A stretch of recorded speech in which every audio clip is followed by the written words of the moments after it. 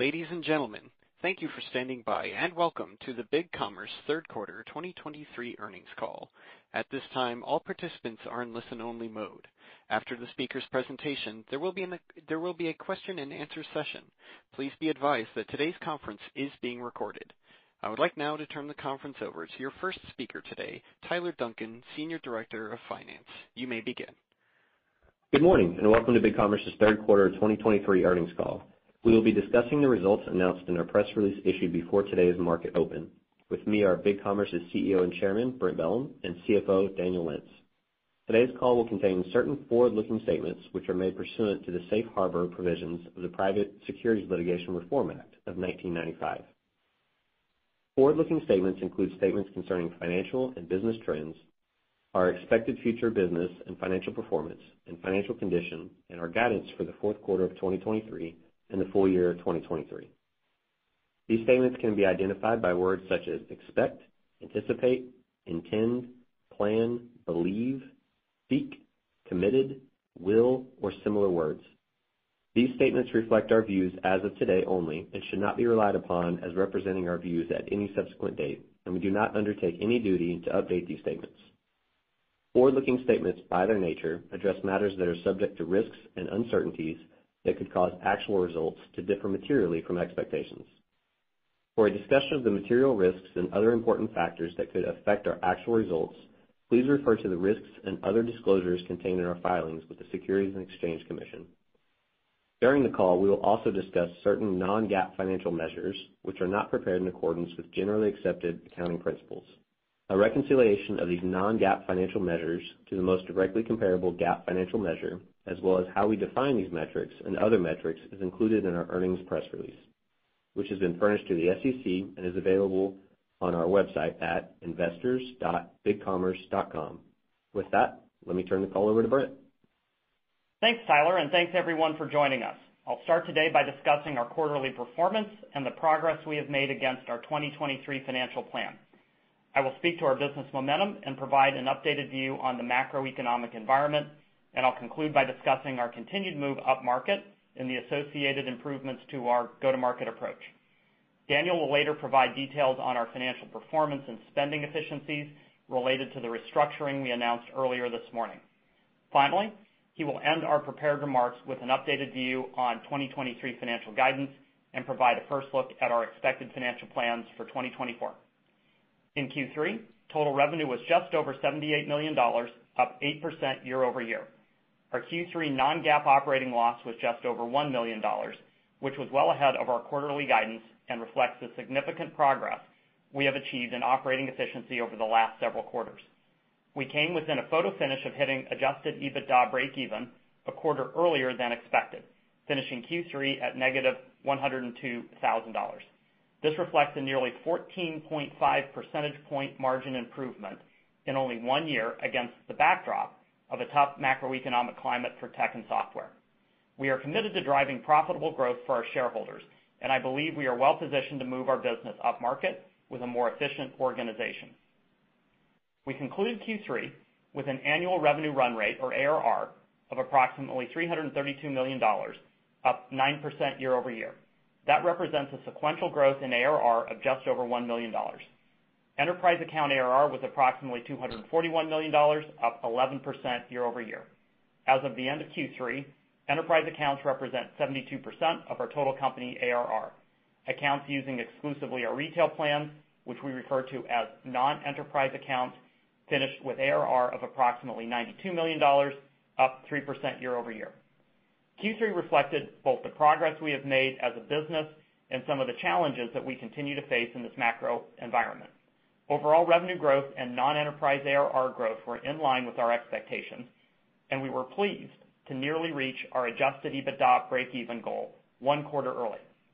Enterprise ARR growth fell a little short of our expectations.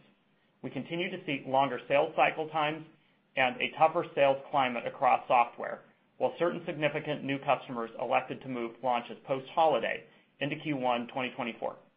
I will speak both to these macro dynamics and actions we are taking to improve go-to-market and financial performance later in my remarks. Our customers are at the heart of everything we do. We work extremely hard to deliver an industry-leading platform that powers growth for the world's most sophisticated and complex brands and retailers. Last week, we were honored with IDC's 2023 SaaS Customer Satisfaction Award for digital commerce. This recognizes the high customer satisfaction that our product and service achieve. Gartner also named BigCommerce as a challenger in the 2023 Gartner Magic Quadrant for Digital Commerce Platforms for the fourth consecutive year. In September, we launched our new B2B Edition invoice portal for large B2B suppliers, manufacturers, distributors, and wholesalers to modernize the invoice payment process. The B2B Edition invoice portal provides an enterprise-grade, out-of-the-box invoice payment experience. The new invoice portal serves as a vital B2B Edition component of a comprehensive suite of functionality that enhances the online selling experience for B2B businesses. A number of exciting new enterprise customers launched in Q3. Notable examples include Coldwater Creek, a leading U.S. women's apparel retailer, which launched a new e-commerce site with a modernized tech stack and elevated brand look. Iconic UK luxury fashion retailer Harvey Nichols launched a new headless storefront with BigCommerce. Harvey Nichols' digital transformation improves customer experience, loyalty program integration, and inventory visibility for shipping and in-store pickup. Asahi Beverages, a leading Australian beverage company, launched 2 new websites on BigCommerce. Club Connect uses our B2B Edition product to allow sports clubs to register and purchase beverages and earn credit to be redeemed against future purchases or withdrawn as cash. Drinks Cart is a platform for company staff, friends, and family to purchase Asahi Beverages products at a reduced price or by redeeming points. Leading UK fashion and apparel brand White Stuff launched a new composable site leveraging BigCommerce partners View Storefront, Amplience, and Adyen. We also added several new customers to the Feedonomics roster, including The Dom, Vista Outdoors, LG, Skullcandy, and Build-A-Bear. This sample of recent customer wins, product announcements, and industry recognition reflect the strength and differentiation of our open SaaS strategy. We aim to deliver our brand promise of enterprise e-commerce simplified. Our agency and tech partner ecosystem widely agrees that unlike BigCommerce, competing enterprise platforms aren't simple, and competing simple platforms aren't enterprise. BigCommerce combines true enterprise functionality and flexibility with unprecedented simplicity. We are differentiated in 5 key e-commerce imperatives in which we believe BigCommerce possesses industry-leading capabilities. Engage, the first imperative, describes how we enable customers to create compelling, brand-enhancing digital experiences for their consumers. As a leader in both composable commerce and no and low-code, fully hosted commerce, we offer the unique capability to create great user experiences leveraging both build models in the same multi-storefront account. In Q3, across all enterprise stores using our hosted Stencil platform, checkout, and flagship payment processors, our customers' site-wide conversion rate averaged 2.69%, which is 34% higher than the Q3 Internet average according to IRP Commerce. Simply put, BigCommerce enterprise customers create and design beautiful sites that, on average, significantly outperform their competition. Attract, the second imperative, describes how our subsidiary Feedonomics enables customers to attract incremental site traffic and sales through the world's leading advertising and marketplace channels. On average, Feedonomics customers report a 10 to 20% increase in traffic, conversion, and sales from the channels used, including search, social, display, affiliate, and more than 180 marketplaces. No other enterprise platform has a comparable offering to substantially improve top-line sales and marketing return on ad spend. Convert, the third imperative, demonstrates our ability to convert shoppers.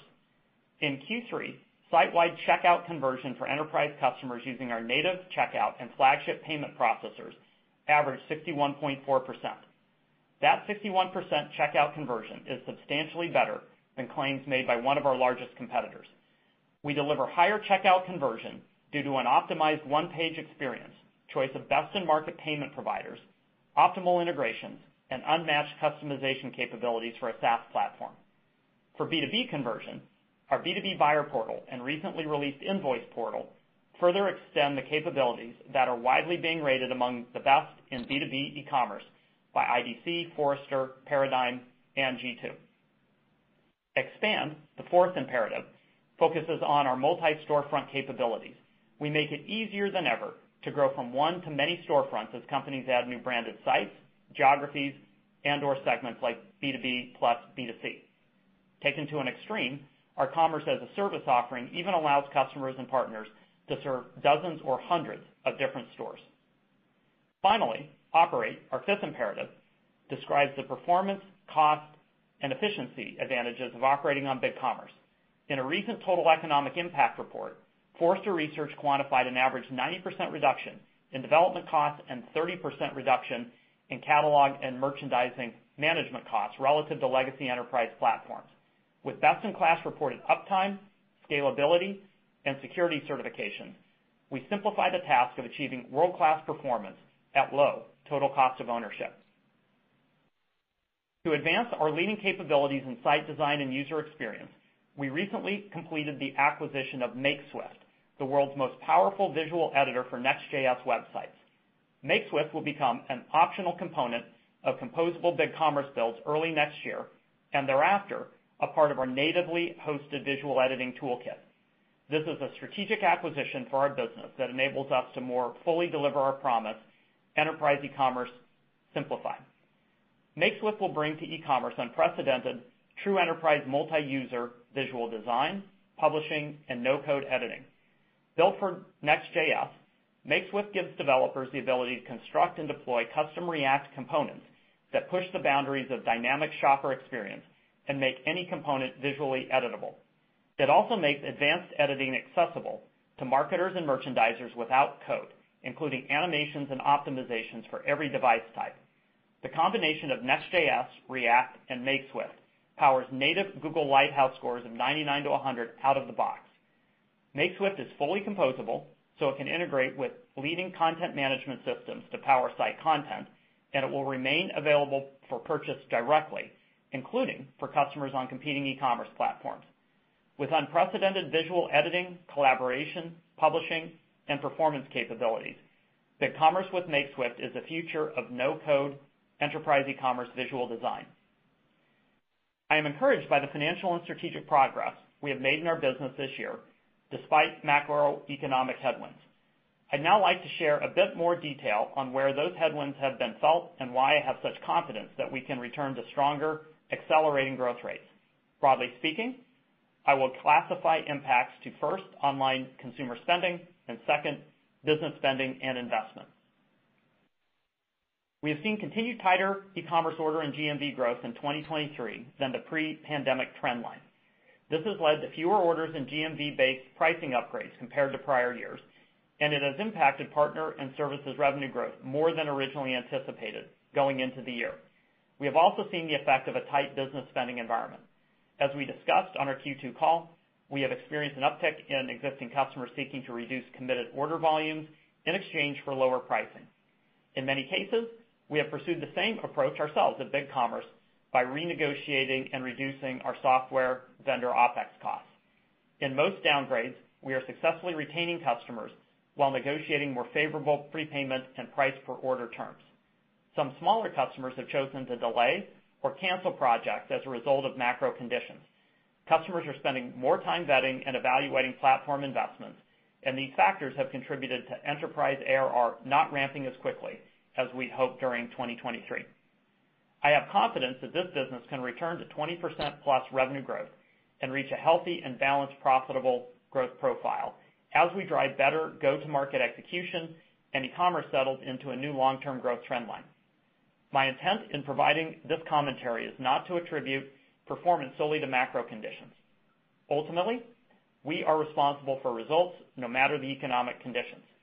We have much to be proud of in 2023, particularly with respect to improvements in profitability and cash flow, but we have not achieved our full growth potential, and we are laser-focused on the improvements that can get us there. Leading our go-to-market improvements is our recently hired president, Stephen Chung. The foundation for Stephen's growth strategy is the success and satisfaction of existing customers. Their success earns the right to expand account relationships, yielding higher net revenue retention, cross-sell and upsell, and industry evangelization. Stephen and team are focused on 3 proven growth strategies. First, land and expand, where we grow over time the depth and breadth of our relationship with our successful mid-market and enterprise customers. Second, multi-product sales that leverage Feedonomics, Makeswift, partner product cross-sell, and new add-on products. Third, improved efficiency of our international expansion. We have arguably been over-indexed historically on new customer acquisition driven by expenditures in digital marketing and sales. Over the last 4 years, approximately 60 to 70% of subscription ARR expansion has come from acquisition of new customers, with the remaining 30 to 40% coming from expansion of existing accounts. We would like to change this mix in favor of existing account expansion. Greater attention to the success and satisfaction of signed accounts will enable us to expand relationships to incorporate new brands, geographies, customer segments, and business models. This account growth model has the highest relevance to our enterprise customers and can deliver continued improvement in net revenue retention and profitability.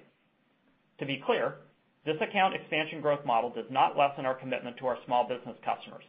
We will continue to support our small business customers with an efficient, digital-first engagement model. We remain the industry's best platform for fast-growing and sophisticated small businesses that require more flexibility and product capabilities. These customers, in many cases, evolve into strong enterprise accounts as their businesses grow with BigCommerce. Next, I'd like to turn it over to Daniel to discuss our financial results in more detail and conclude with our updated guidance for Q4 and 2023. Thanks, Brent, and thank you everyone for joining us today. During my prepared remarks, I will cover our Q3 results in detail, provide additional detail on our progress for the year, both where we are showing strengthening trends and where we need to improve, and provide updated guidance for the remainder of the year. In Q3, total revenue was just above $78 million, up 8% year over year.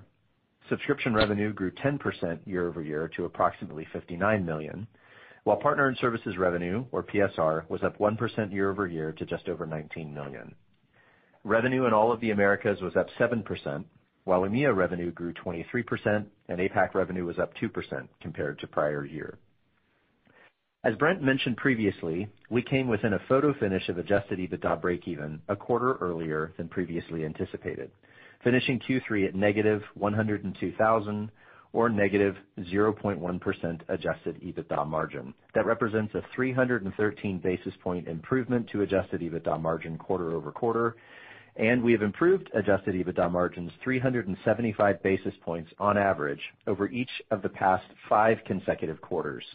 We've also made significant progress on earnings and revenue quality over the last year. This is the 3rd quarter in a row that we have seen notable improvement in deferred revenue. Deferred revenue increased $3 million sequentially compared to Q2 2023 and is up 85% compared to Q3 2022. We've also seen significant improvement in working capital. Prepayment levels are roughly 3 times higher as a percentage of subscription ARR compared to Q3 2022, and provision for expected credit losses has realized a year-over-year improvement of $5.5 million versus Q3 2022, or an improvement of 302 basis points as a percentage of accounts receivable over that time period. This progress is continued evidence of our commitment and focus to operating a profitable long-term growth business and is evident in the underlying improvement to our operating cash flow as well. I'll now review our non-GAAP KPIs. Our ARR grew to approximately $332 million, up 9% year over year. That represents a sequential growth in total ARR of just over $1 million. Enterprise account ARR was approximately $241 million, up 11% year over year. Subscription ARR was up $1 million, or 0.4% versus Q2, and up 10% year over year. At the end of Q3, we reported 5,951 enterprise accounts, up 391 accounts, or 7% year over year.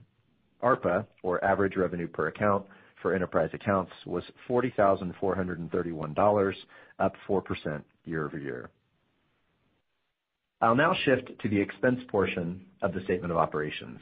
As a reminder, unless otherwise stated, all references to our expenses, operating results, and per share amounts are on a non-GAAP basis. Q3 total cost of revenue was $17.7 million, up approximately $265,000 sequentially from Q2. Q3 total operating expenses were $61.5 million, also up approximately $178,000 sequentially from Q2. Q3 gross margin was 77%, essentially flat versus the previous year, while gross profit was $60.3 million, up 8% year-over-year. In Q3, sales and marketing expenses totaled $32.6 million, down approximately $92,000 year-over-year. This represented 42% of revenue, down 339 basis points from a year ago. Research and development expenses were $17.6 million, or 23% of revenue, down 386 basis points from a year ago and down slightly from Q2. General and administrative expenses were $11.3 million, or 14% of revenue, down 710 basis points from a year ago. In Q3, we reported an operating loss of $1.2 million, a negative 1.5% operating margin. This compares with an operating loss of $11.5 million, or a negative 15.9% operating margin in the prior year, and an operating loss of $3.4 million, or a negative 4.5% operating margin in the prior quarter.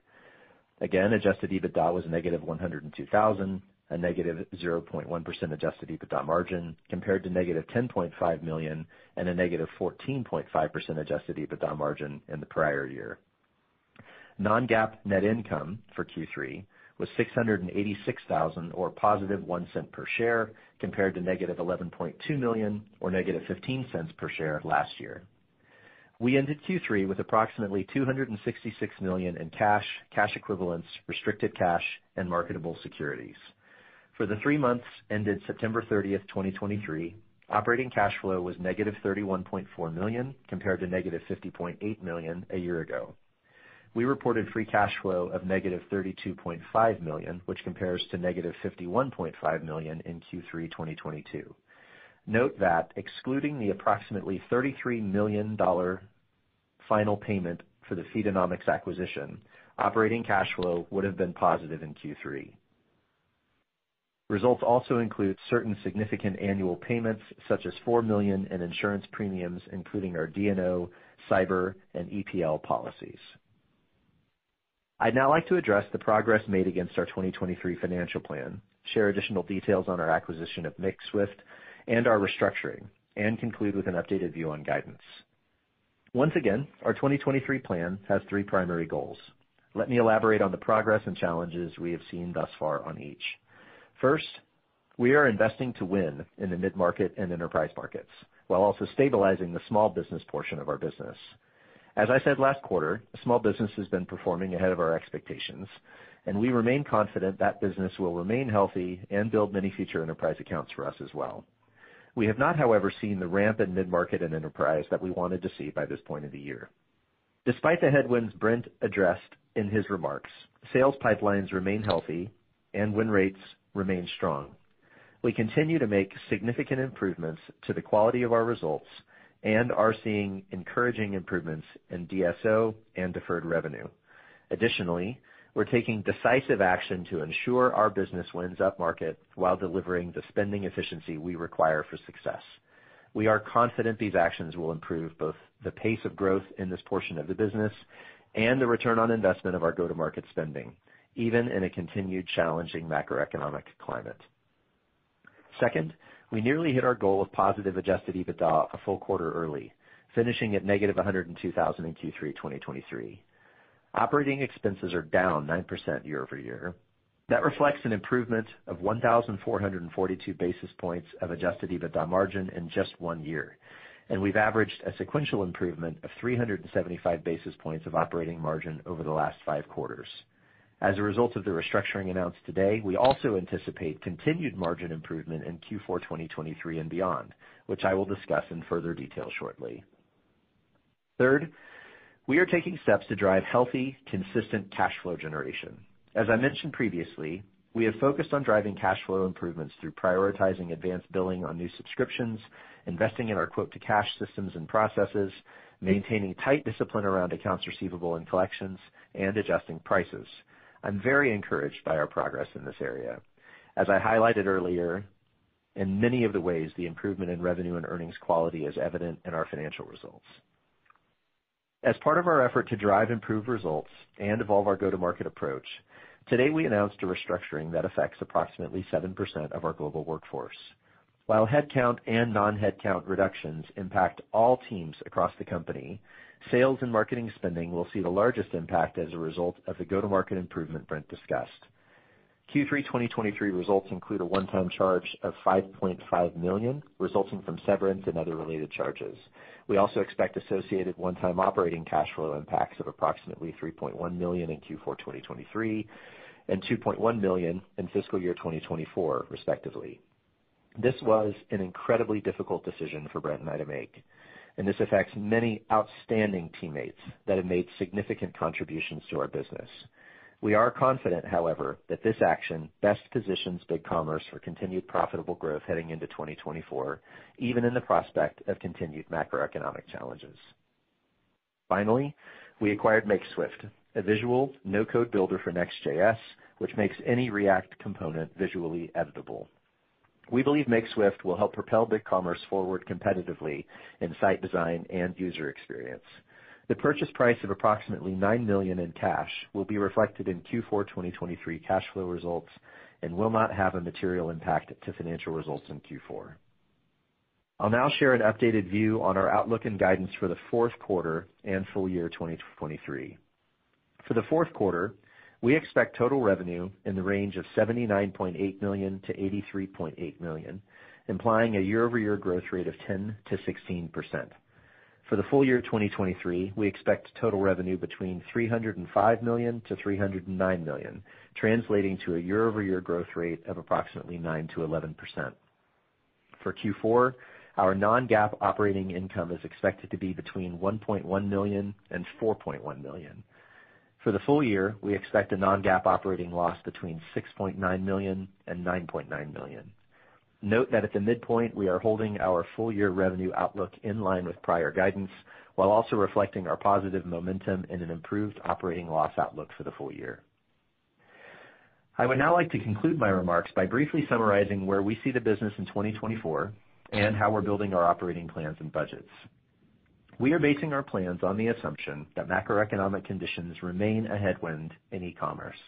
These conditions make it imperative to run lean from a spending perspective so that we can capitalize on the opportunity this environment presents for our business. We will continue to prioritize profitable revenue growth and improving cash flows. We will not chase marginally higher growth rates at an outsized cost to profit and cash. Our recent actions to reduce cost improve our profitability and cash flow at a faster rate, while we remain positioned for a jump forward in growth and profit as macroeconomic conditions return to long-term e-commerce trend lines. While we are still in the early stages of building our 2024 plans, I would like to share some high-level thoughts on financial expectations before we issue official guidance on our Q4 call in February. From a revenue growth perspective, we are building internal plans around growth rates in the high single digits to low double digits. As discussed, we expect to see a continued meaningful uplift in operating margins in Q4 2023, as reflected in our guidance range for the quarter. We expect that improvement to carry forward into Q1 2024 as well, with operating margins continuing to grow at a slightly more moderate pace sequentially throughout the rest of the year. We also expect to see operating cash flow results track ahead of underlying non-GAAP operating income results, apart from relatively small one-time items such as the Makeswift acquisition and modest investments in our go-to-market systems and data architecture. I am confident in the long-term growth prospects for this business. Without doubt, 2023 has been a challenging year, both for BigCommerce and the broader global economy. We have made significant progress improving the profitability and cash generation of this business, and I would like to give a sincere thank you for the tremendous hard work required of our entire BigCommerce team that was needed to deliver that. We have much to be proud of, yet we are far from reaching our potential. We can and will drive improved revenue growth in this business, and we will do so profitably for our shareholders. With that, Brent and I are happy to take any of your questions. Operator? We will now begin the question and answer session. To ask a question, you may press star, then one on your touch-tone phone. If you're using a speakerphone, please pick up your handset before pressing the keys. To withdraw your question, please press star then 2. At this time, we will pause momentarily to assemble our roster.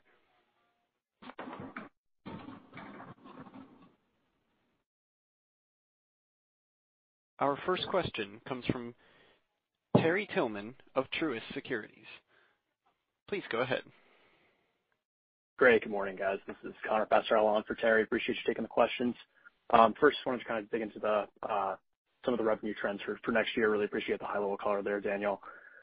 Curious in particular on PSR, just on the visibility into next year, maybe some puts and takes around the drivers of this number, and then maybe how the partner ecosystem is kind of progressing there, and if there's any emerging partners that are helping the business on this side. Yeah, I'll speak to the trends, and then Brent can take the question about the partner system. I would say subscription and PSR we think can be pretty balanced in terms of similar growth rates to what we outlined in the prepared remarks between subscription and PSR.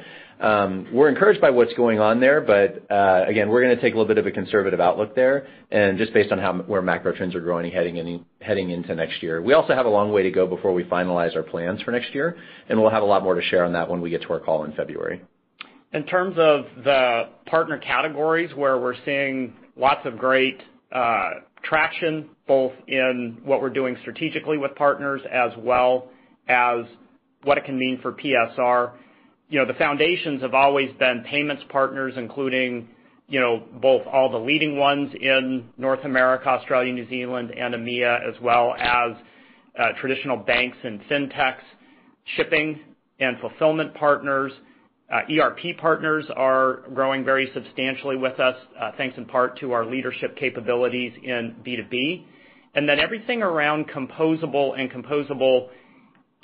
infrastructure like search, content management systems, and even potentially hosting partners for composable builds. Those are fantastic categories for us. And then the final unlock that we're looking forward to next year is the release of automated billing, where we can, in essence, add third-party apps in billing when they are simple and subscription-based to the BigCommerce bill. That's analogous to how it works on your iPhone when you use an app there. The app billing almost always goes through Apple Pay or, I think comparably for Android phones. And that capability is in the final stages of development for us for sort of beta release early next year. Got it. Thanks for the question. Appreciate that.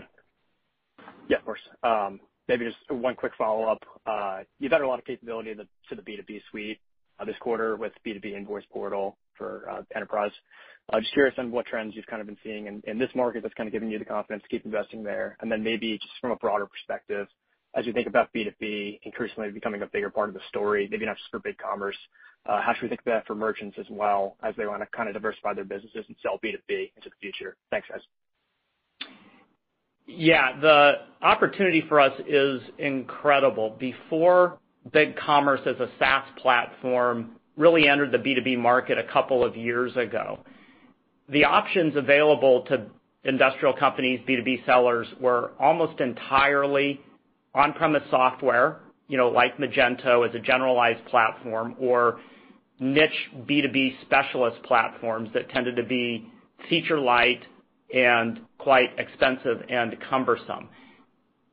The B2B world truly needed an open SaaS platform that bought all of the ease of use, low ownership costs, but most importantly, built-in modern user interfaces that could come from a B2C platform. And that's what we have done. I would really highlight for praise our product and engineering leaders in B2B because their pace of innovation is really extraordinary. I think it's the best in general e-commerce in B2B, and as well the problems and the way they've solved them, the actual usability of our buyer portal and our invoicing portal are exceptional and getting great feedback from the customers, the many hundreds, if not thousands, who have adopted them so far. Final point is around B2B. Of course, it is in total sales roughly on par with B2C globally, but well behind in its adoption curve. Something like a third of all B2B sellers have yet to adopt e-commerce, and many of those who have adopted it rather suboptimally. And when you just think of the potential for usability improvements for their customers, cost savings, efficiency from when fully rolled out, there is a very bright future for B2B, and we intend to be the leader in that. Thanks. Thank you. The next question comes from Clarke Jeffries from Piper Sandler. Please go ahead. Hello. Thank you for taking the question. Brent, you touched on the mix of ARR that has historically come from new customer acquisition versus upsell. Wondering if you could maybe, give us some insight to where you think you could get that percentage of ARR coming from upsell in the near term. And if you could help us think about what is the main upsell path you see for the revenue base today, the biggest opportunity or low-hanging fruit. Is that Feedonomics or any other specific upsell that seems to be the greatest opportunity near term? And then I have one follow-up for Daniel. Great. Yes, we're going to focus on both upsell and cross-sell. Upsell is when we start with an initial sale to a mid-market or large enterprise customer for a single store implementation, and then get that live and successful, the merchant happy, and then explore other brands or sub-brands, other geographies, and or other customer use cases like adding B2B to B2C. We have extraordinary competitive advantage in this area because of our native multi-storefront capabilities, where you can do any or all of those use cases on a single account, leveraging a common set of integrations, but then very modestly or significantly modifying the actual languages, currencies, user experiences, even integration partners as necessary across the different storefronts. So that's upsell, and it has the greatest potential with mid-market and enterprise customers, although we have also introduced and democratized that multi-storefront capability even for our SMB plans. Cross-sell is then when we bring additional partner products, licensed products, or owned products to those same accounts. So in the world of owned products, the really big ones are, of course, Feedonomics for omni-channel integrations into the leading ad channels and marketplace channels. Now Makeswift, the acquisition of which we just announced today. And then we have a number of other internal products related to insights and data management, et cetera, that we can also cross-sell. Licensed products are then partner products that we can resell at our own pricing and on our own paper. And then third-party products, the number one way we get partner revenue is, of course, payments, followed by shipping, followed by, really more than 1,000 apps and partners in our apps marketplace. I answered that question prior to this. But the cross-sell is looking to advise and assist our customers on the ecosystem of capabilities that are most conducive to their growth and profitability, and helping them get on those in ways that grow their business and ours as well. Perfect. Sounds like multiple ways to bring that percentage up, not just say, the upsell motion. Daniel, I wanted to ask if you could frame the OpEx growth after the restructuring. What will you be targeting in terms of OpEx growth, either sequentially or year over year on a like-for-like basis? Or maybe said another way, what investment level are you planning for that high single-digit or low double-digit growth in revenue framework for next year? Yeah, thanks for the question, Clark. Let me answer that a bit by building on Brent's point, because I think there's a really important point to understand about our business and why we're making this really a focus on cross-sell, upsell. The fact that we have such a big percentage of our revenue growth coming from new customers, which comes with a higher cost of acquisition, particularly in sales and marketing, part of where we're looking to grow leverage in this business is by getting more in kind of the main strike zone of where B2B SaaS typically is, where more than half, and we'd like to see substantially more than half of our revenue growth come from existing customers, because it comes at a much more favorable sales and marketing leverage point of view. And when I think about what that means for us for OpEx next year, we're hoping that we can get, another, up to 5 to 9 points of additional growth in operating margins next year. That's what's implied when we talked about the growth numbers for next year. And when I step back and just think about the quarter as a whole, kind of the headline from my point of view on this, I think the quarter really reflects the commitment to leverage that we called out very clearly going into the year was going to be the main focus of our efforts this fiscal year. Now, I'd highlight two areas in particular. One, apart from the roughly $33 million final acquisition payment to Feedonomics, which was an operating cash flow, we had positive operating cash flow for the second consecutive quarter, which is a huge improvement versus where we were last year. That also even includes several $1 million in annual payments for this and that, which is really, really strong. Secondly, we got to our profit goal roughly a quarter early, which is a 19-point improvement in operating margins compared to where we were just a little over a year ago. And to be clear, we're not stopping there. The restructuring that we took, I think, reflects the commitment, our ongoing commitment to this. This is not a 2023 thing. Brent and I are very, very committed to running a profitable, growing business with strong operating cash flows, and I think that we can continue to do that. And when I look at operating expense growth, I think we're going to see the most leverage going into next year, particularly in sales and marketing. We've had really, I think, solid results there in R&D and G&A this year. We want to see a little more as well next year. But, based on the restructuring we've taken and the playbook that Stephen is very excited to lead, I think we'll see especially, disproportionate leverage growth next year in sales and marketing. Really appreciate the color. Thank you, gentlemen. Yep. The next question comes from Scott Berg from Needham & Company. Please go ahead. Hey, this is Rob Morelli on for Scott Berg. Thanks for taking the question.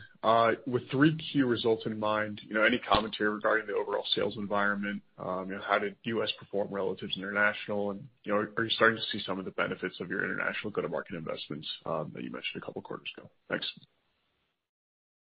Yeah. As is typical, you have certain regions of the world that overperform in any given quarter and others that are not quite as strong. U.S. was solid. Asia Pacific was particularly strong last quarter. EMEA sort of differs from country to country.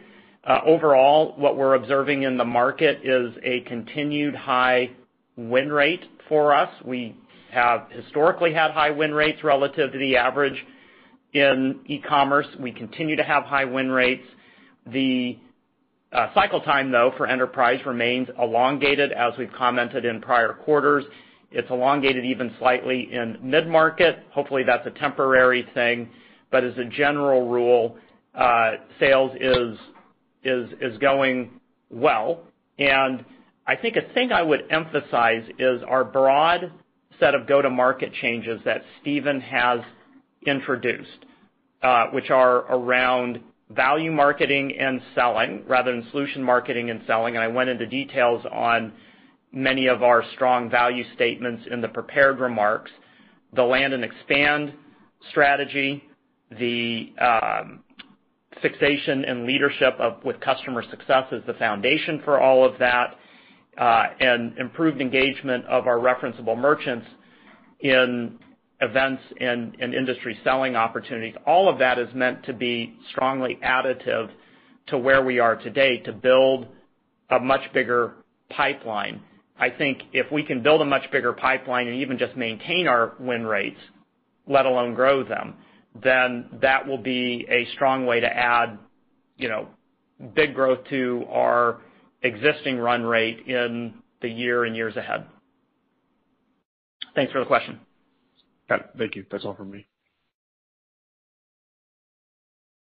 The next question comes from DJ Hynes of Canaccord.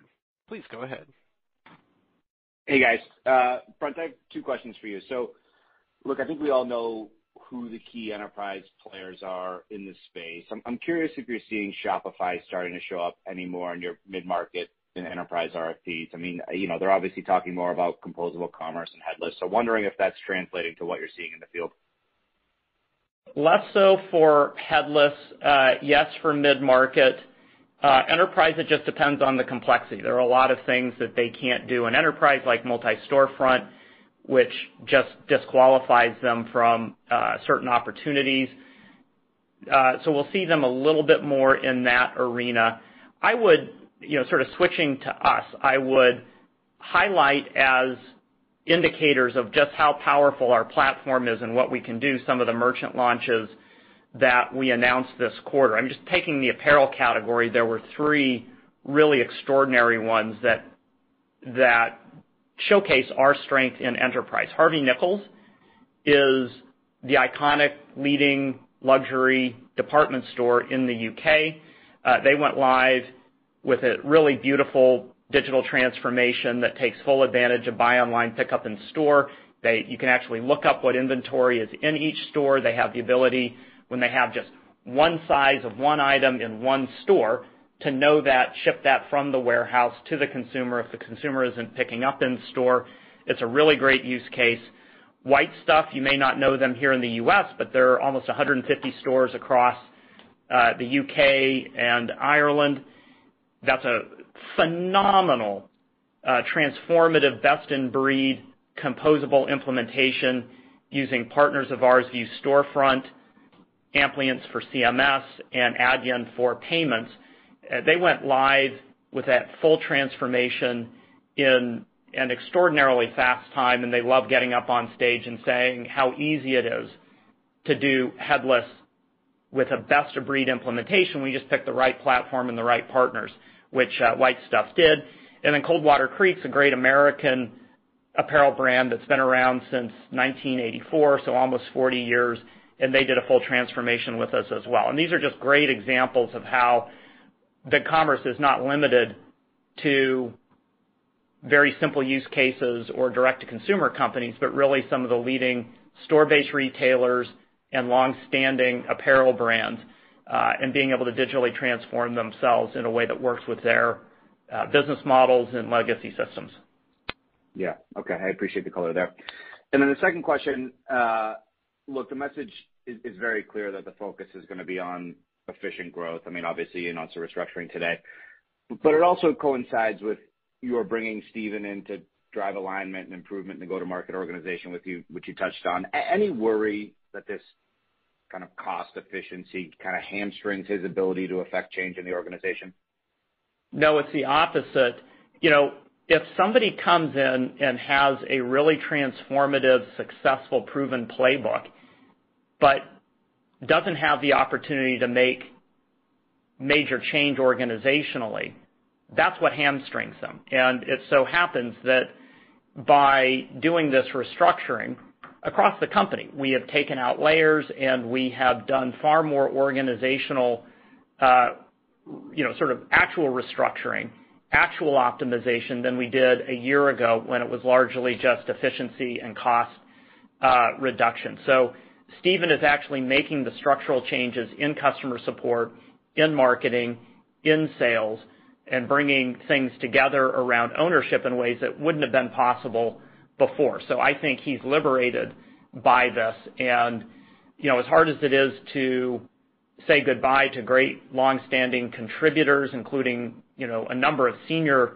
leaders who are responsible for getting us to where we are today, this is really an important launching point for the future where we're going to enter next year with the structure and the team in place to implement these go-to-market improvements.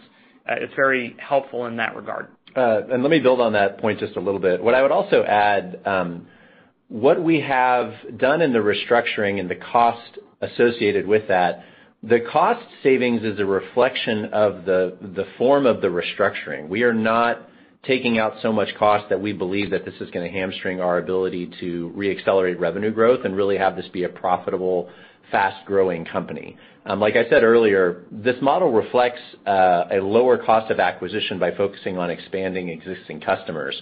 We are still going to be investing significantly in continuing to move up market and mid-market and enterprise. The cost savings here is really a reflection of the restructure. It's not a reflection of our intent or desire to pull back on our efforts moving up market and our commitment to expanding revenue growth. That's a long-term commitment and something we're very, very focused on. Oh, okay. That makes sense. Thank you, guys. The next question comes from Raimo Lenschow of Barclays. Please go ahead. Hey, thank you. Could I stay on that subject for one more second? One more question. How do we think about then the pace of customer acquisitions? If I look at your enterprise additions in terms of like new customers this quarter was probably lower than we've seen for a while. Is that kind of part of the new strategy and that's kind of the new runway we need to think about as you think about more kind of going back to the installed base? Can you just give us some guardrails there? Maybe. Thank you, and then I have one follow-up. Yeah, Raimo, thank you for the question. I'm glad you asked that. I'd like to clarify that a little bit in terms of the ads. The number of ads is a net number. If you look at where we are at this point in the year, we're not at the revenue numbers, the growth numbers that we wanted going into the year, but we are very close to where we expected to be from a new customer point of view. What we're really seeing in that number is more of a reflection of macroeconomic conditions, especially on some of our smaller mid-market customers, where they've had to take some decisions either in cost cutting where they've canceled projects potentially, or if they have a site that hasn't been profitable. Very analogous to some of the cost savings things that we have been doing as well. So if I look at the pace of net ads, obviously it was not as much there as we would normally want to see sequentially, but that was more driven by some of the macro conditions with existing customers than it is the pace of adding new customers, which again is not quite where we wanted it to be at this point of the year, but it's more of a reflection of the macro than it is pace of new customers. Is that helpful, Raimo? Yeah, that's really helpful. And maybe one follow-up for Brent. Like if you think going forward and you kind of keep pushing up in the mid-market, what do you see in terms of willingness of customers to kind of move on? Because you obviously go against Magento demand, where then more those, some of those systems are getting pretty old, but it's always tough to change systems in an economic downturn. But what do you see in terms of maturing of that market, or like getting ready of that market to kind of move on to more modern solution like yours? Thank you, and all the best. Yeah, thanks. It's easy to see from Built With or others that Magento has been and Adobe have been in a decline in terms of merchant count for probably 3-4 years now, but they start from such a large base in the hundreds of thousands, really multiples of our own merchant count, that we're a long way from all of those who once anchored on on-premise software getting off it into SaaS. And they all still want to do that. And many, of course, will, unless they're so customized and require so much flexibility, they simply have to have the code on-premise to modify it all. So there's going to be a lot of exits for years to come and migrations off of various versions of on-premise software, including Magento. Salesforce, it's harder for me to tell. I don't have direct visibility. I think the challenge is Demandware, when it was an independent company, was truly a market leader, and Stephen Chung played an instrumental part in helping them become that. And then since Salesforce has bought them, the organization's been split up. The pace of innovation has been slow. They definitely don't have modern capabilities like GraphQL across their infrastructure. And so companies who choose them are doing it based on an aggregate, I think, Salesforce relationship and sell, and there are advantages to that as opposed to the platform itself being market leading. And that's a great place for us to compete against. Okay, perfect. Thank you. The next question comes from Koji Ikeda from Bank of America Securities. Please go ahead. Hi, this is George on for Koji. Thanks for taking my question. I was hoping, to talk about in light of the restructuring, and then, could you also speak to, maybe other changes in the go-to-market function, and how that's shaping how you're going to market with enterprise customers, whether that's changes in incentives or things of that nature?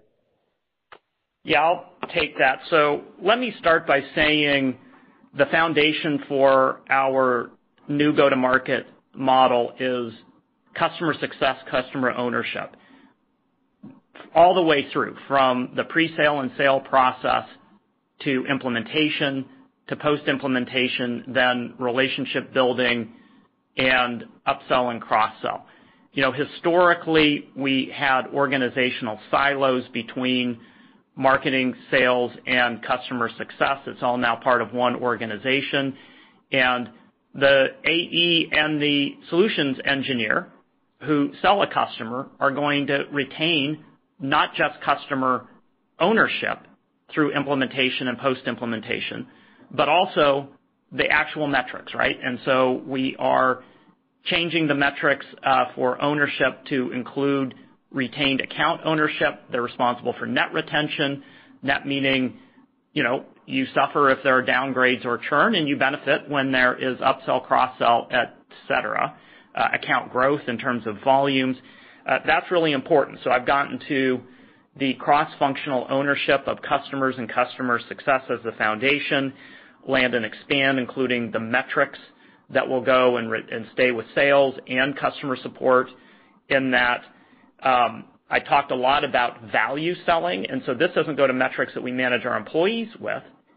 It instead goes to the metrics that we put on our website and that we incorporate into the sales process with customers. I would really emphasize that as we analyze our own enterprise customers across the company, they do have site-wide conversion that is 34% above the internet average in Q3. That's extraordinary.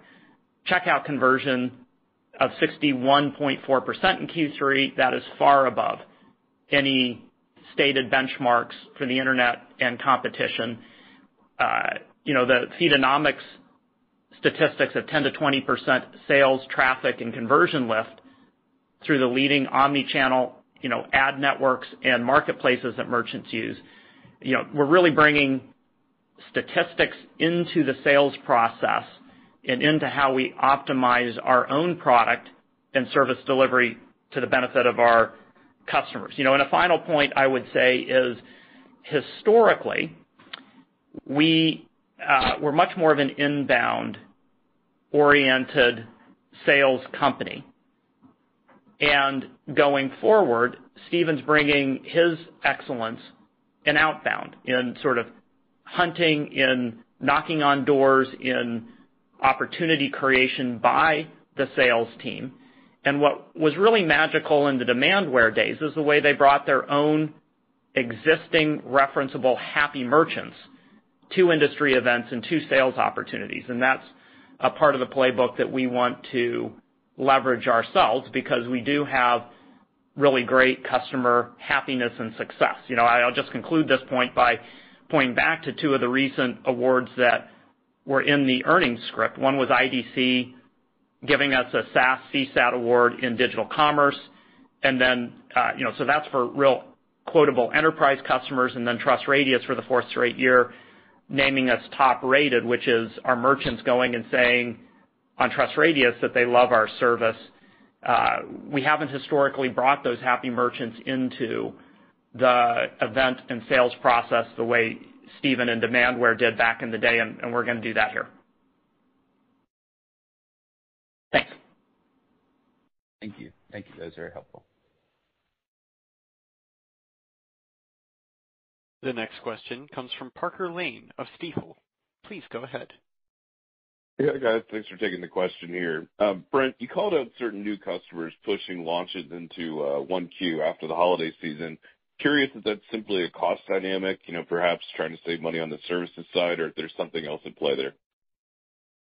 No, these customers are so large that they were nervous about doing something, doing a launch a month or two before peak holiday season. It was just their own sense of we want to be 100% ready, have 100% of all, sort of regressions tested, every bit of functionality ready to rock and roll. And they're like, well, let's just manage through the holiday season, nail it, and then launch in January. So, the hope and expectation is that's what happens.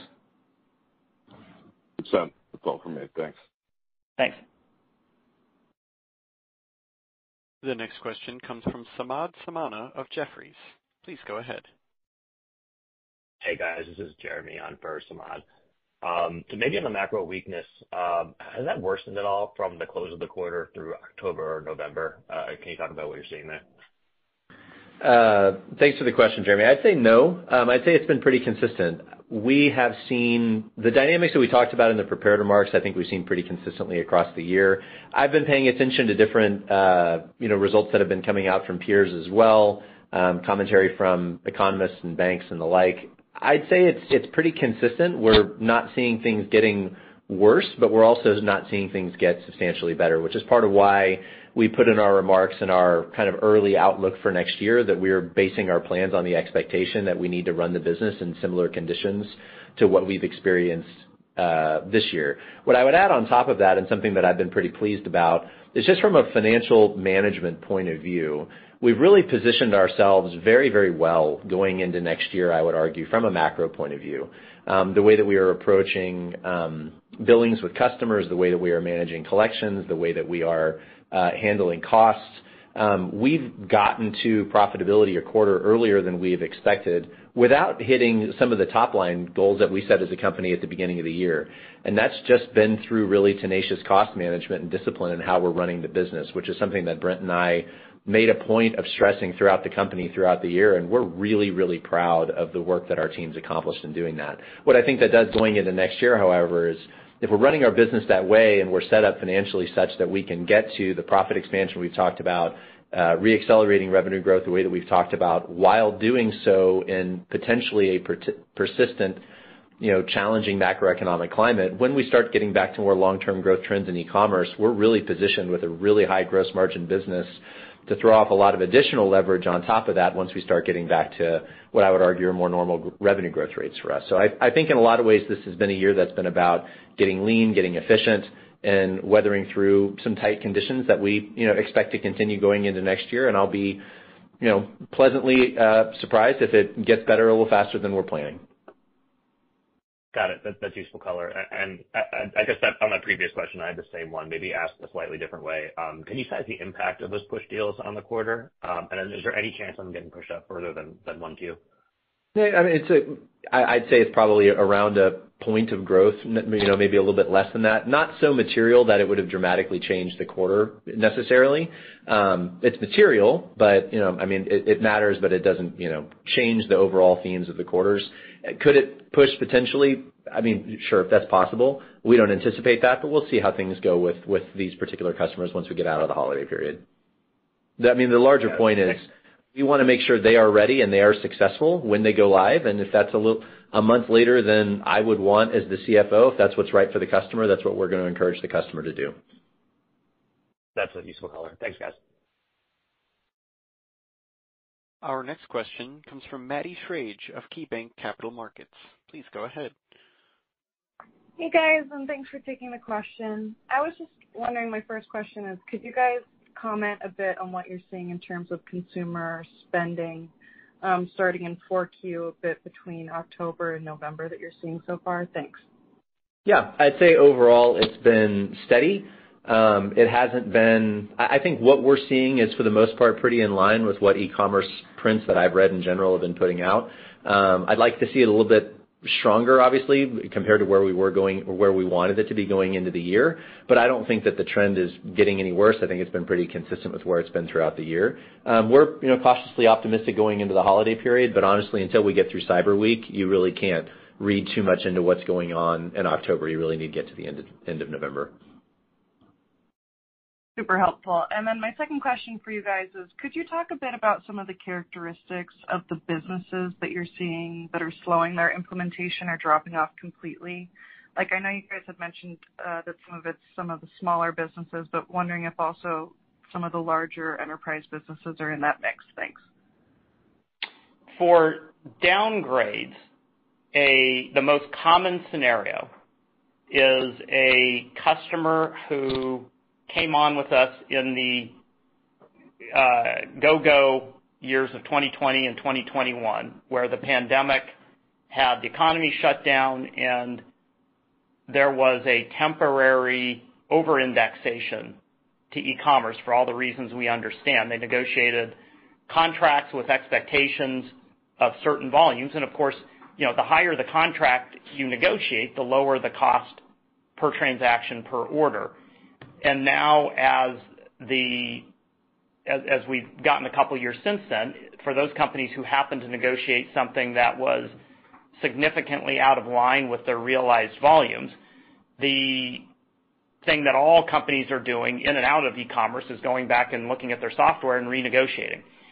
BigCommerce, want to always do right by our customers, and when they come to us in those circumstances, we'll work with them in the spirit of partnership and typically renegotiate in a way that is also favorable to us. So they might get the average monthly cost down, but we'll get advanced prepayment as we improve our free cash flow and the efficiency of collections.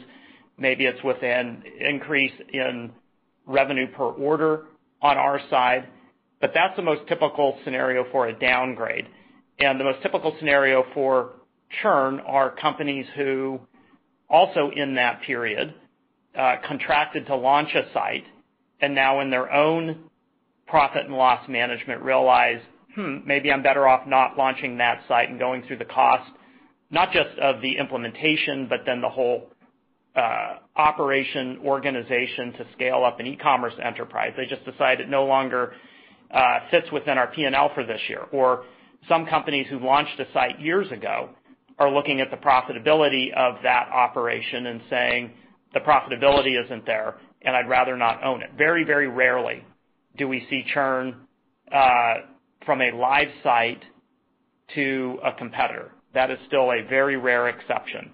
And it's our hope that the downgrades and the churn that we're seeing are in some ways a temporary reflection of the state of the economy and the backlog of some of these contracts that were signed a couple of years ago when companies just over forecast their own volumes. And if those cycle through and return down to more sort of normal trend lines for downgrades and churn, then that would do wonderful things for our ARR growth rate. And so we're hoping that happens, but not factoring that into our forecasts in the near term. Very helpful. Thanks, guys. The next question comes from Josh Baer from Morgan Stanley. Please go ahead. Thanks for the question. So it sounds like efficiency is one of the main factors that's driving that change in focus a little bit toward existing account expansion. Just wondering if that's a permanent shift, even if the macro environment got easier and you eventually saw sales cycles improve and growth accelerate, or is it more of like a temporary reaction to the current environment and around efficiency? I think efficiency is one aspect. Effectiveness is the bigger one. Stephen really had, at Demandware, the most effective go-to-market of arguably any enterprise e-commerce platform in history. They were really, really good at anchoring on customer success first as the foundation at Demandware and then building land and expand off of that. It aligns the company processes and interests with those of the merchants. There's no gap in that focus on customer success between sales and go live. And there's a real partnership between us and the customer. So I believe that these changes are absolutely permanent and will be quite effective because they're proven in e-commerce and they're proven across enterprise B2B software companies. We're not doing anything that is earth-shatteringly new. This is just an evolution, in the final stage of evolution of a company that originally began as an SMB-focused company and shifted to mid-market and enterprise. And this is the final step of bringing true enterprise excellence and go-to-market to our organization. So it's permanent, I think. Got it. That's helpful. And then is there an amount of time that's needed for Stephen and the teams and the upsell motion to be in a place that's kind of ready to deliver? Is there still an investment and training path ahead? Thanks. Yeah, I mean, I think we expect it's going to take a couple of quarters to kind of make some of these adjustments. These things don't necessarily happen and change overnight. We factored that in when we've kind of given a first look on how we're thinking about 2024. We'll be able to talk a lot more in detail about this in February. But yes, it's going to require some new training. But we have a really good team here that's long tenured that we're really excited about, that I think is really going to be able to really thrive in this. And, we think that is going to play itself out in our numbers and acceleration and good things for next year. We just, we'll need some time, but it's normal cut over time.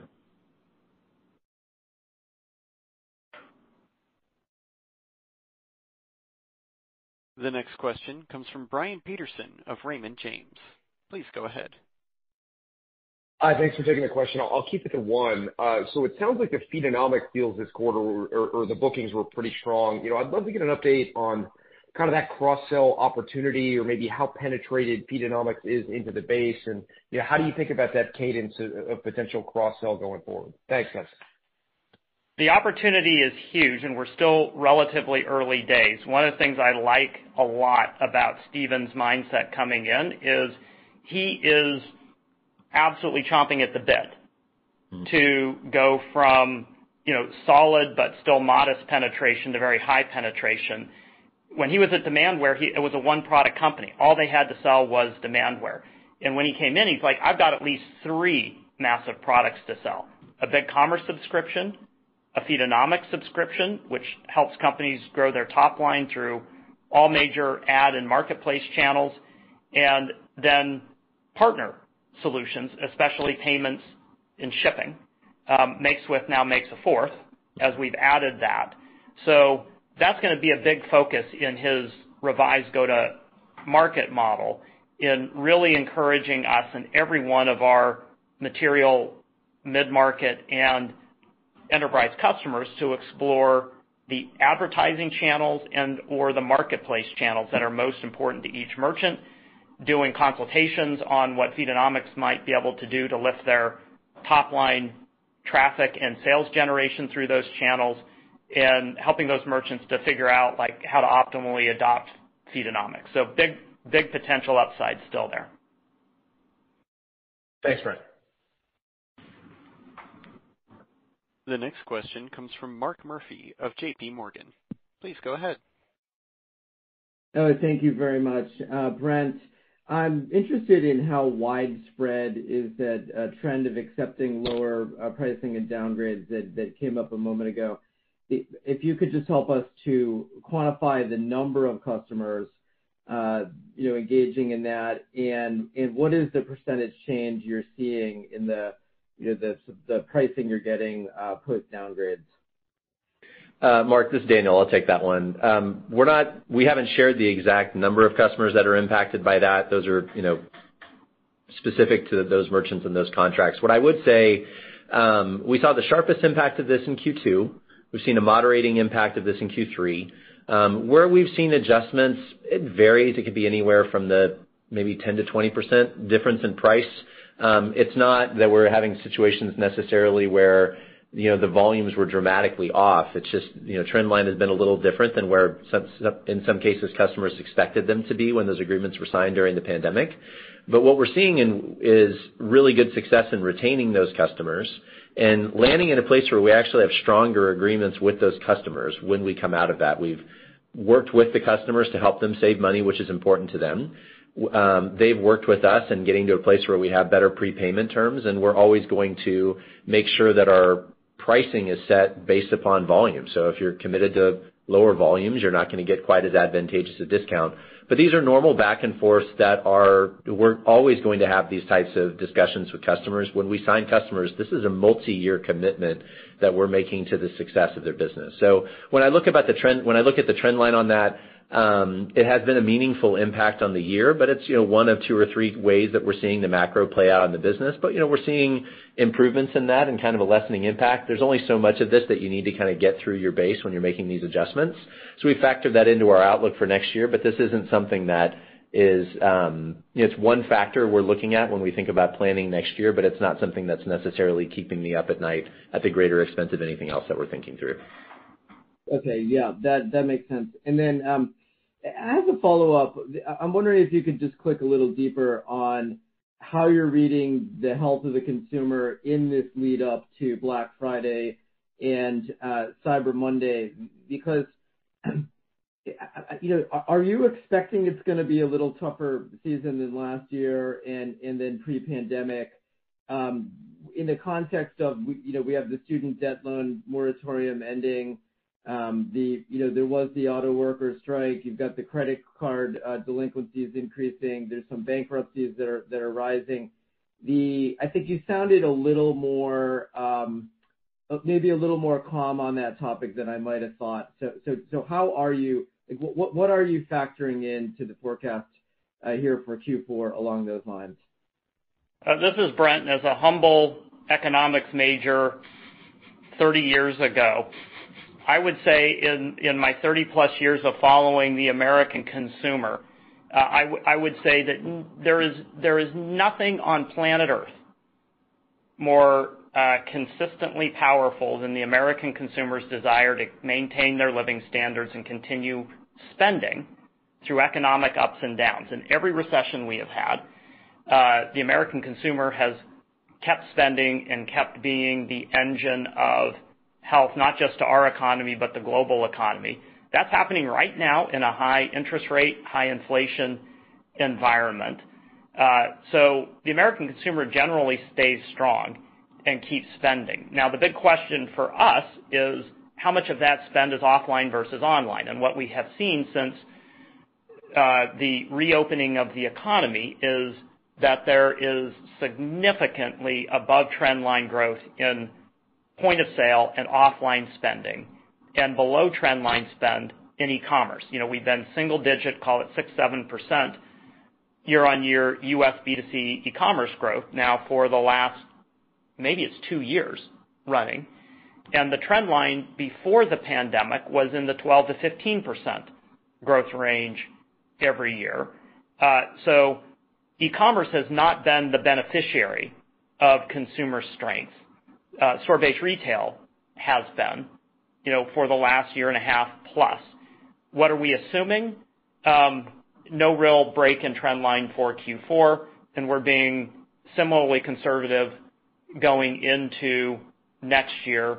We hope that there can be surprise to the upside on that, but we're not baking on that. We're staying conservative. Understood. Thank you very much. Our next question comes from Ken Wong of Oppenheimer. Please go ahead. Fantastic. Thanks for taking my question. So with this pivot to trying to drive growth from existing customers, I'm wondering if you could maybe give us some color in terms of what percentage of customer expansions historically has been driven by moving up utilization bands versus penetrating across more brands and regions with those existing customers. And then any rough sense of what your penetration of your customers' total GMV might be at this stage? Hey, Ken, I would say the substantial majority of expansion historically for us has been based on organic growth in those customers and the amount of orders that are coming through the platform, number one. And number two is through adoption of more partner products with favorable economics towards BigCommerce. Where we have not had as much expansion in the past, which is atypical, I would say, for B2B SaaS, is through product adjacencies or owned and licensed products. The issues that Brent was talking about in terms of the ability to cross-sell Feedonomics or now MakeSwift or these things. It's been much more you land the customer, that customer organically grows.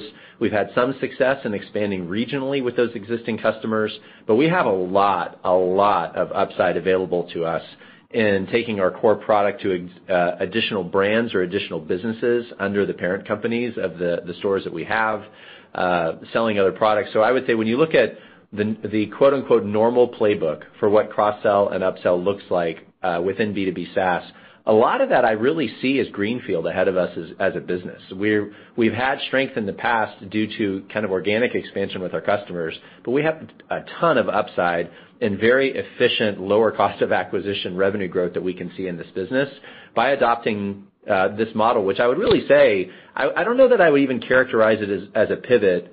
I would characterize it as an evolution that is representative of our move up market.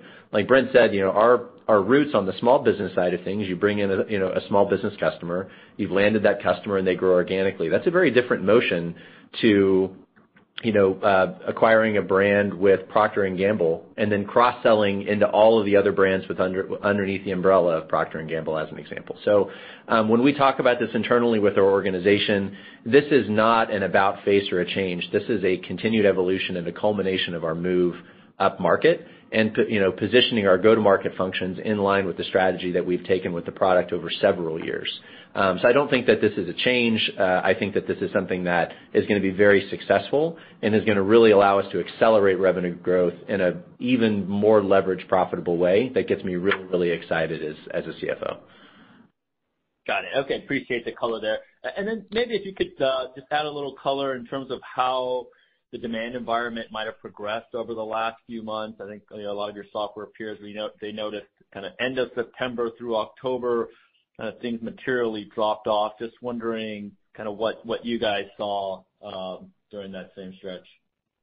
I wouldn't say that we saw anything all that different in September or October versus what we've seen at other points during the year. Like we said in our prepared remarks, we've seen macro in general as a bit of a headwind for the year in a number of different ways that it's manifested. We've offset that by really tight financial discipline in the way we're running the company. I don't think that I've seen anything or heard anything that makes me feel like it's getting materially better or worse based on the last couple of months. And that's how we set guidance for Q4, and that's how we're planning financials for next year as well. Okay, thank you very much. Our final question today comes from Chris Kuntarich of UBS. Please go ahead. Great. Thanks for taking my question.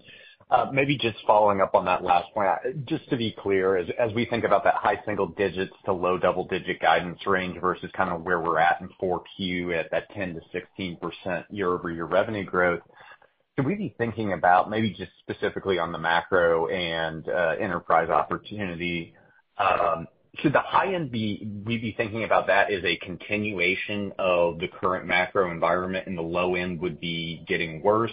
And just, any more color you can share kind of how enterprise would be fitting into that structure and your initial thoughts. Thanks. Yeah, good question, Chris. What I would say is when we're talking about numbers for next year, we'll set guidance officially in February. Our intent in providing those numbers was really just to help everybody understand how we're thinking about internal planning for next year. To your point about what macro conditions are embedded in that range, what I would say is kind of the midpoint of those numbers reflects a continuation of where we've been. If things get a little worse, we'd be closer to the low end of the range. If things get a little bit better, I think we'd be closer to the high end. If things get a lot better in terms of going back more towards kind of the long-term pre-pandemic e-commerce growth rates, I think that gives us upside above what we've talked about. But we have a long way to go before we get to the February call when we issue official guidance. We still have to build out our plans. What our commitment is to profitable, accelerating revenue growth. We are a growth company. We want to do so profitably, and we're confident that we can do that. Very helpful. Thank you. This concludes our question and answer session. I would like to turn the conference back over to your CEO and Chairman, Brent Bellm, for any closing remarks. Thanks. I'll conclude with 5 main takeaways from the prepared remarks in Q&A. The first is we're proud that in Q3 we delivered our second quarter of positive free operating cash flow excluding acquisitions and break-even adjusted EBITDA quarter earlier than we had guided to the street. Second, the restructuring that we announced today is being done to continue this path of very rapid improvement in our profitability. Again, we've added 19 percentage points to our adjusted EBITDA profitability in the last 5 quarters, and the restructuring positions us to add 5 to upper single digit growth in our adjusted EBITDA profitability next year, going towards our long-term goal of 20% or higher. Third, the restructuring is also really valuable to us organizationally because it both delayers the organization and implements the structural changes in Stephen's go-to-market playbook for enterprise. The fourth is that this go-to-market is now going to be able to shift from solution marketing and selling to value marketing and selling. And it's worth folks really focusing on some of the content of the prepared remarks, because the statistics we're now sharing about far above internet average performance for our enterprise customers on site-wide performance, checkout performance, sales lift through Feedonomics, those are extraordinary statistics and the types of value improvement that really can attract and convert merchants who are wanting to get the best possible performance and growth out of their e-commerce. And then the final point, which seemed to be lost in the Q&A, but I want to emphasize the acquisition of Makeswift and the reference architecture going forward for Composable with us based on Next.js and React, which are the most flexible, high-performing, and popular framework for web design today.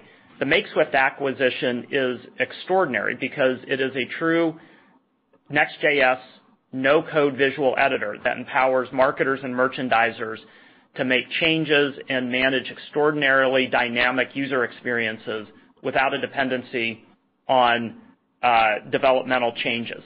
So that type of leadership with enterprise capabilities for multi-user editing, publishing workflows, and permissions is a demonstration on how even in a tight financial stewardship for BigCommerce of our own P&L, we are innovating in the ways that deliver the greatest tools and the greatest performance to our merchants. And we're very excited to talk about that as we bring it to market in 2024. So with that, thanks everybody for tuning in, and we'll talk again in a quarter. The conference is now concluded. Thank you for attending today's presentation. You may now disconnect.